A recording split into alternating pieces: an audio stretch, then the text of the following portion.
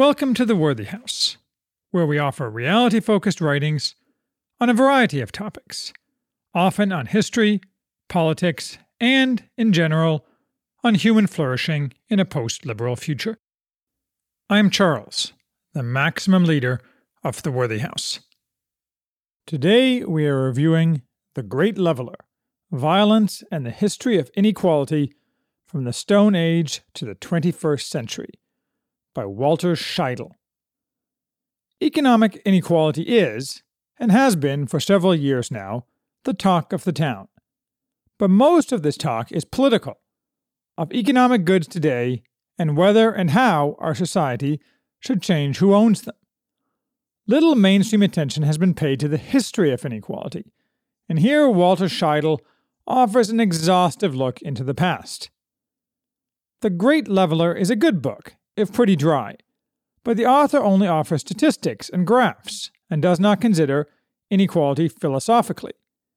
He merely concludes that society-wide inequality can only be reduced, and that just temporarily, by death on a massive scale.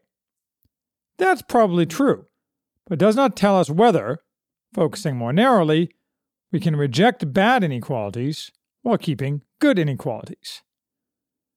Scheidel says he was inspired to write this book by the 2013 release of Thomas Piketty's Capital, a very lengthy attack on modern Western distributions of income and wealth. Piketty's core point, as I understand it, like most people, I own a copy and have not read it, is that under modern capitalism, rates of return to capital exceed rates of return to labor, and therefore, absent state intervention, inequality will, on average, inevitably increase.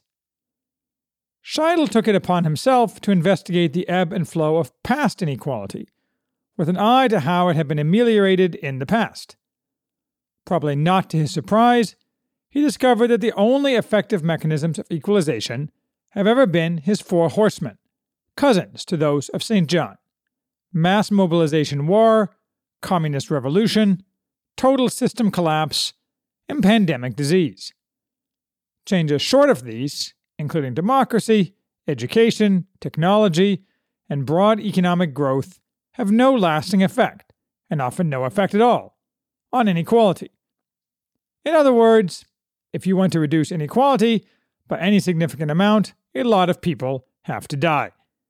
And even then, empirically, inequality will, soon enough, creep back into any society, vitiating the benefit achieved earlier. Sounds depressing. It is depressing. Most of the book is endless, highly convincing, technical details about the four horsemen and their impact at various times in history. The bulk of the technical detail revolves around the Gini coefficient for income, for which, to a greater or lesser degree in many eras of history, values can be assigned. Much less emphasis is placed on the Gini coefficient for wealth, since data on wealth is harder to obtain, both historically and still in modern times. In some instances, though, rough percentages of wealth held by defined segments of society can be estimated. A lot of this is eye-glazing. Scheidel even includes a lengthy appendix on relevant measuring concepts, including theoretical maximum extraction rates and other interesting ways of looking at income and wealth distribution.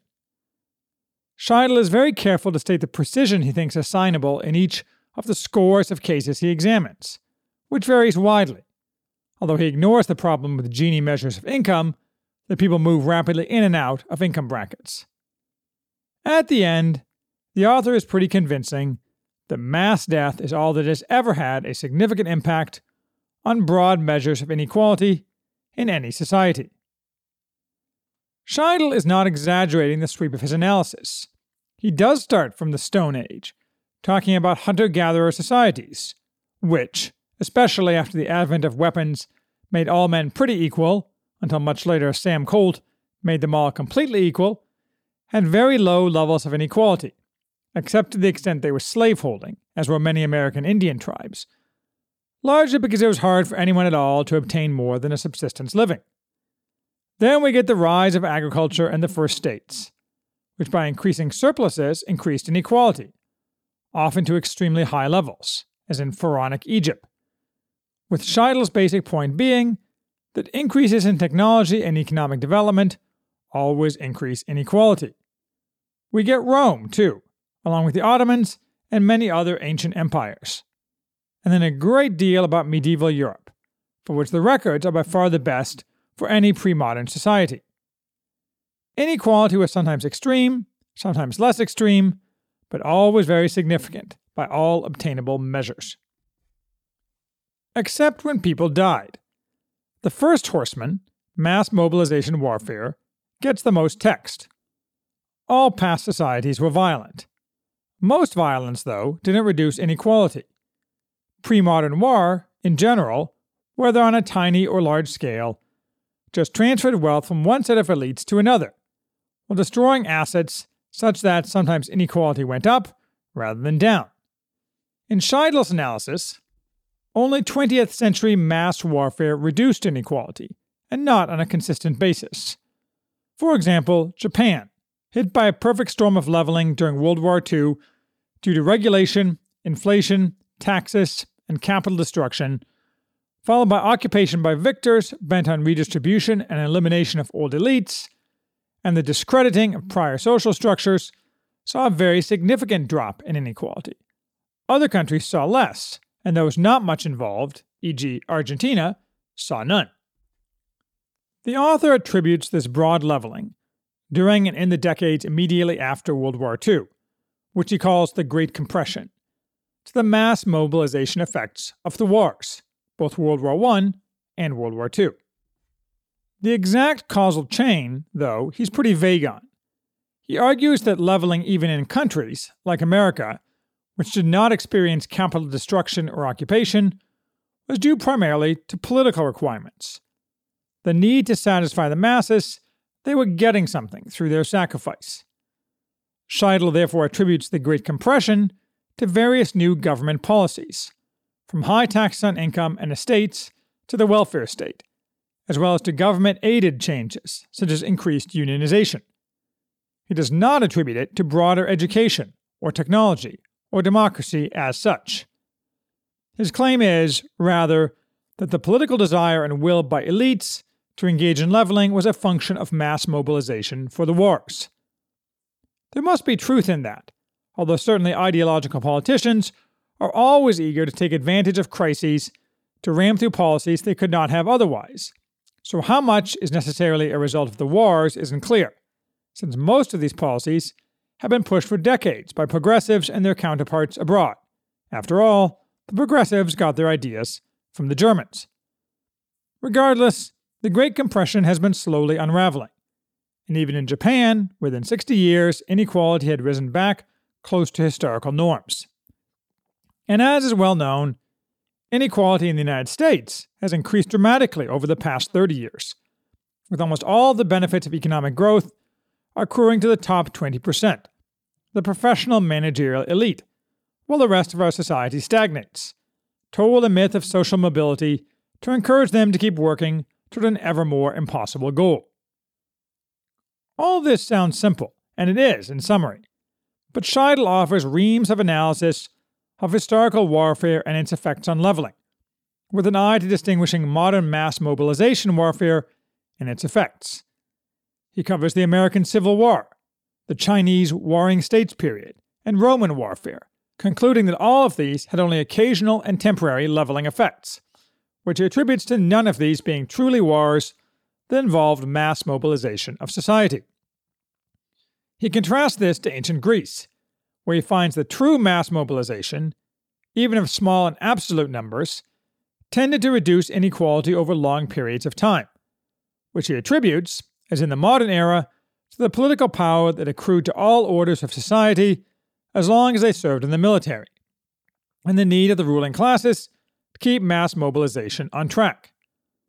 Scheidel notes, for example, the cultural imperative among the Greeks for the rich to spend freely on public goods, something that sharply reduced inequality, though he calls it a form of taxation, which is a stretch. But it must be true that a mass mobilization society encourages the ruling class, in one way or another, to contribute to the common good by some combination of cultural imperative and implicit threat. The second horseman, communist revolution, is in a way derivative of the first. The summation here is simple. The communists killed tens of millions, and that reduced inequality, though Scheidel mostly ignores if that just meant everyone was worse off, all poorer together. But whenever and wherever communism gave way to reality-based systems, inequality returned to normal levels, or higher. Scheidel contrasts modern communist revolutions to the French Revolution, the only significant pre-modern ideological revolution, finding that the French Revolution did not, contrary to the general impression, significantly reduce inequality in France. He ignores that the Jacobins were not economic illiterates like communists, and so did not destroy their own economy as the communists always did. After reviewing other candidates for ideological revolt, such as the Taiping Rebellion, Scheidel concludes, prior to 1917, the gap between ideological goals and pre-industrial realities was too wide to be bridged by force. Such force included all the innumerable peasant rebellions of medieval times. Only communism, abetted by modern technology, could kill and coerce enough people to result in substantial leveling. The third horseman, system-wide collapse, no doubt is very leveling. But the cure is worse than the disease, Scheidel is quite clear. Not for him the James C. Scott idea that collapse is, for the most part, a gentle reassertion by the common people of their independent rights, and a mere decapitation of an extractive elite. From Mycenaean Greece to Tang Dynasty China to Somalia, everyone is worse off, even if they are more equal. And soon enough, as always, inequality reasserts itself. Finally, we get the fourth horseman, pandemic disease. Most pandemics don't kill enough people to level. Some do, including the Black Death, which, as is well known, substantially improved the pay and state of the laboring classes. As labor increased its value relative to capital, the more so, the less coercive power the upper classes had, as in England relative to Mamluk Egypt. But even with leveling pandemics, after 100 or a few hundred years, inequality reverted to the mean, as did wages. Only during the Industrial Revolution did workers begin to earn as much in England as they had in 1450. All four horsemen are thus voluminously documented. But they have all left the stage, or so it appears. And Scheidel tells us why he thinks they have all permanently left the stage. And so, what we have today, across most of the world, is growing economies, but also steadily growing inequality, reverting to the historical norm of very significant inequality. In other words, in the developed world, the Great Compression has been effectively decompressing for 30 years, and in the developing world, there is just as much inequality as always in history. No change appears imminent.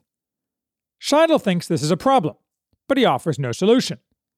Even if governments were to take drastic redistributive measures, as recommended by many leftists, such as massive wealth taxes and confiscatory income taxes, for which there is no political will, Scheidel doubts this trend can be reversed.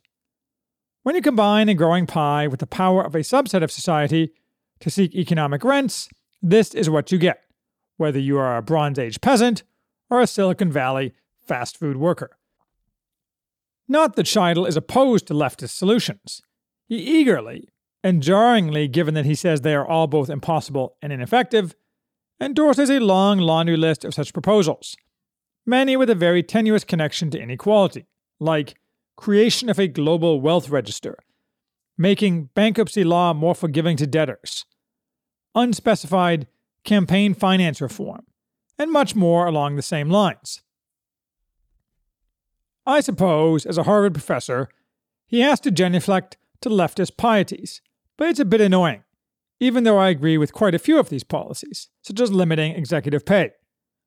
I find that I have more and more in common with Jacobin magazine, although we are not going to converge. But regardless, since the horsemen have exited, or so it appears, Scheidel says that more inequality is likely in our future. Politics is a vain hope. Nor will technology help. It is more likely to exacerbate inequality. He does not cite the movie Elysium, but some variation on that is basically what he predicts. The end. All very interesting, but I want to explore what Scheidel does not. Is economic inequality bad? And if so, to what degree, under what societal conditions? This is a question that does not lend itself to simple analysis or answers.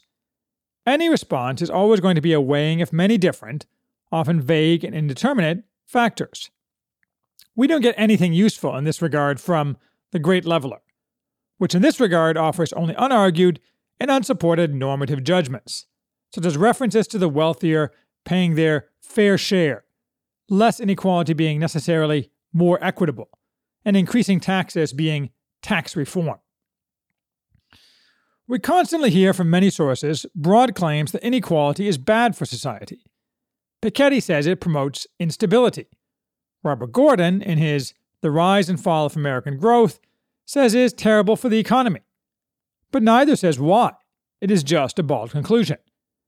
Any random look around at others talking about inequality will get you pretty much the same result. Those who desire to reduce inequality usually think it adequate to portray the reduction of inequality as a moral imperative, with sound but vague social benefits. They never discuss the role of simple envy, a universal human characteristic, and the reader suspects that envy looms larger in the thinking of most opponents of inequality than they are willing to admit. Scheidel is pretty typical. Channeling others, he offers 2 pages noting without his usual backup and statistics that some claim that inequality reduces economic growth and can lead to internal conflict. Fumbling, he mutters that we should perhaps instead focus on normative ethics and notions of social justice, then disclaims responsibility for that as well beyond the scope of my study and flees for the exit. We can see pretty clearly that those who criticize inequality never seem to have a thought-out set of reasons why and under what circumstances it's bad. Mostly they just jabber, point in the air, and say that someone else will tell you, or imply that it's obvious. It's circular and useless as a way of examining social policy. So let's start from first principles. What is the basic reason, or reasons, why economic inequality exists in every human society in which living at more than subsistence level is possible? In the eyes of most writers, inequality is cast as wholly extractive, or rent-seeking, in economic parlance. The prototypical desired image is skeletal, ill-clad slaves building the pyramids under the gaze of coal-eyed fat priests in golden robes. And, no doubt, as Clint Eastwood says in The Good, the Bad, and the Ugly, there are 2 types of men, those with guns and those who dig, whether for gold or potatoes. Some inequality in every society is simply this. But other inequality is not. As Scheidel notes when talking about land reform, or more accurately land redistribution, the universal impact is not a happy mass of roughly equal smallholders. Some farmers are successful, and others are not, even when faced with the same conditions and offered the same opportunity. Why? Well, for the same reason some people are successful entrepreneurs and others are not. Some people are just more competent at any given task than others, and that includes any economic activity. The distribution of wealth among any group is not random, especially over time, although it necessarily has some random element. Instead, all else being equal, the cream rises to the top. You get a distribution. Derelicts, the underclass, at the bottom, winners at the top, the average in the middle. This maximizes aggregate social benefit since the pie is largest in this scenario. Certainly, sometimes winners get there by luck, or corruption, or getting the government to give them unearned benefits. But not always. Probably, in a well-run society without a Leviathan government, most winners are there because they deserve to be there, or their ancestors did, and they realize this imposes obligations on them to broader society. Moreover, inequality as such is not the same as poverty. In the United States today, even though inequality has been increasing, there is a good argument that 0 people are truly poor. Of course, there are people who have close to nothing and survive on the fringes, archetypes of whom are profiled in Chris Arnotti's recent Dignity. But as I discuss in connection with that book, most of those people choose to exist on those margins. They are similar to the British underclass described by Theodore Dalrymple in his classic life at the bottom. That doesn't mean society has no responsibility to those people. As I discuss in my review of that latter book, it most certainly does. But it confuses matters to claim that the problem is inequality, when it really is the degradation of those people in a society that fails to correct them and lift them up. True, every person in society needs some minimum of the decencies of life beyond subsistence. Adam Smith said every man needed a linen shirt and leather shoes, not to live, but to be able to hold his head high. Maybe today every man needs a smartphone, but the reality is that everyone in America can, if he is not disabled, get that smartphone. Still, you can argue that it is relative lack of wealth that is the problem. That it is degrading to only have a track phone and a bus pass, when others have an iPhone and an Audi. As James Bloodworth notes in Hired, and many other books have noted, today's masses of relatively poor may not be starving, but they lack other necessities and decencies of life, including, most importantly, job security, which has evaporated so that their masters can pile up ever greater fortunes. Thus, aside from rent-seeking, which nearly everyone can generally agree is undesirable, the mere fact of big gaps in income or wealth can be destructive of social comity, even if the gaps do not arise from cheating or theft. The degree to which gaps are destructive depends, I think, on whether the society is virtuous, in particular whether the ruling class is virtuous. It must be perceived by those with less as both legitimately holding more wealth, rather than having stolen it, and as being obligated to the rest of society, and performing burdensome duties on behalf of society, as did the rich ancient Greeks. Even so, in the modern world, ideologically charged by varieties of Marxist thought, with mass media encouraging envy and democracy encouraging demagoguery, maintaining a society with very large gaps seems like it will always be unstable, which suggests that totally aside from rent-seeking, a well-run modern society will try to reduce inequality to something less than extreme levels, and absolutely insist on ruling class obligations to the less fortunate. Related to this question is a more narrow one, whether inequality across subsets of society is a separate problem, regardless of overall measures of inequality. In other words, if the latter show modest inequality, but more dramatic inequalities are concealed within the overall measure, that may also be a problem. For example, it is well known that African Americans have less wealth. Aside from slavery itself, Richard Rothstein's analysis in The Color of Law shows the role of government in recent history in creating this gap, though it may not be the whole story. Another inequality that I am particularly interested in, but which gets far too little attention, is the share of income and wealth that old people have. Old people have massive political power, which leads to more than half the federal budget being direct transfer payments to old people.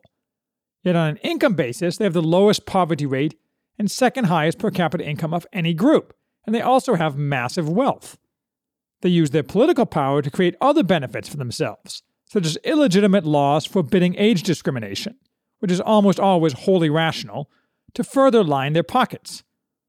All this is done at the expense of the young, our future, who should be encouraged to have large families, but instead often have to struggle to get by, marrying late, if at all, while parasitical old people go on cruises and receive free medical care, as well as discounts at retail stores.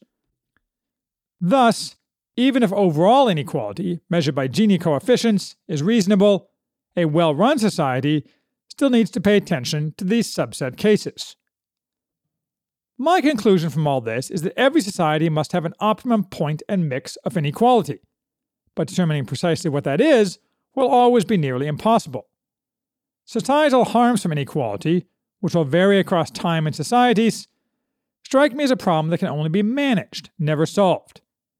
And history teaches us that even generally well-run and virtuous societies, from Augustus' Rome to medieval Venice to Viktor Orban's Hungary, contain a tremendous amount of rent-seeking that the government fails to address, despite claiming to, much of it in the form of open corruption, where those in the ruling class enrich themselves as a perk of being in the ruling class.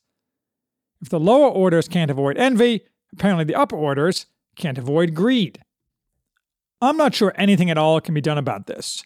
There probably is no complete top-down solution to the problems of inequality, although I increasingly favor confiscation of, for example, fortunes gained by participation in the financial services industry, a fount of corruption. I suspect, therefore, that homogeneity and a common goal are the best mechanisms for avoiding the problems resulting from inequality. As to the latter, perhaps we should strive for a society-wide goal that is not mass mobilization war. For example, the conquest of space. The more a society is glued together, the smaller the impact of inequality, all else being equal. So perhaps we should just focus on the glue.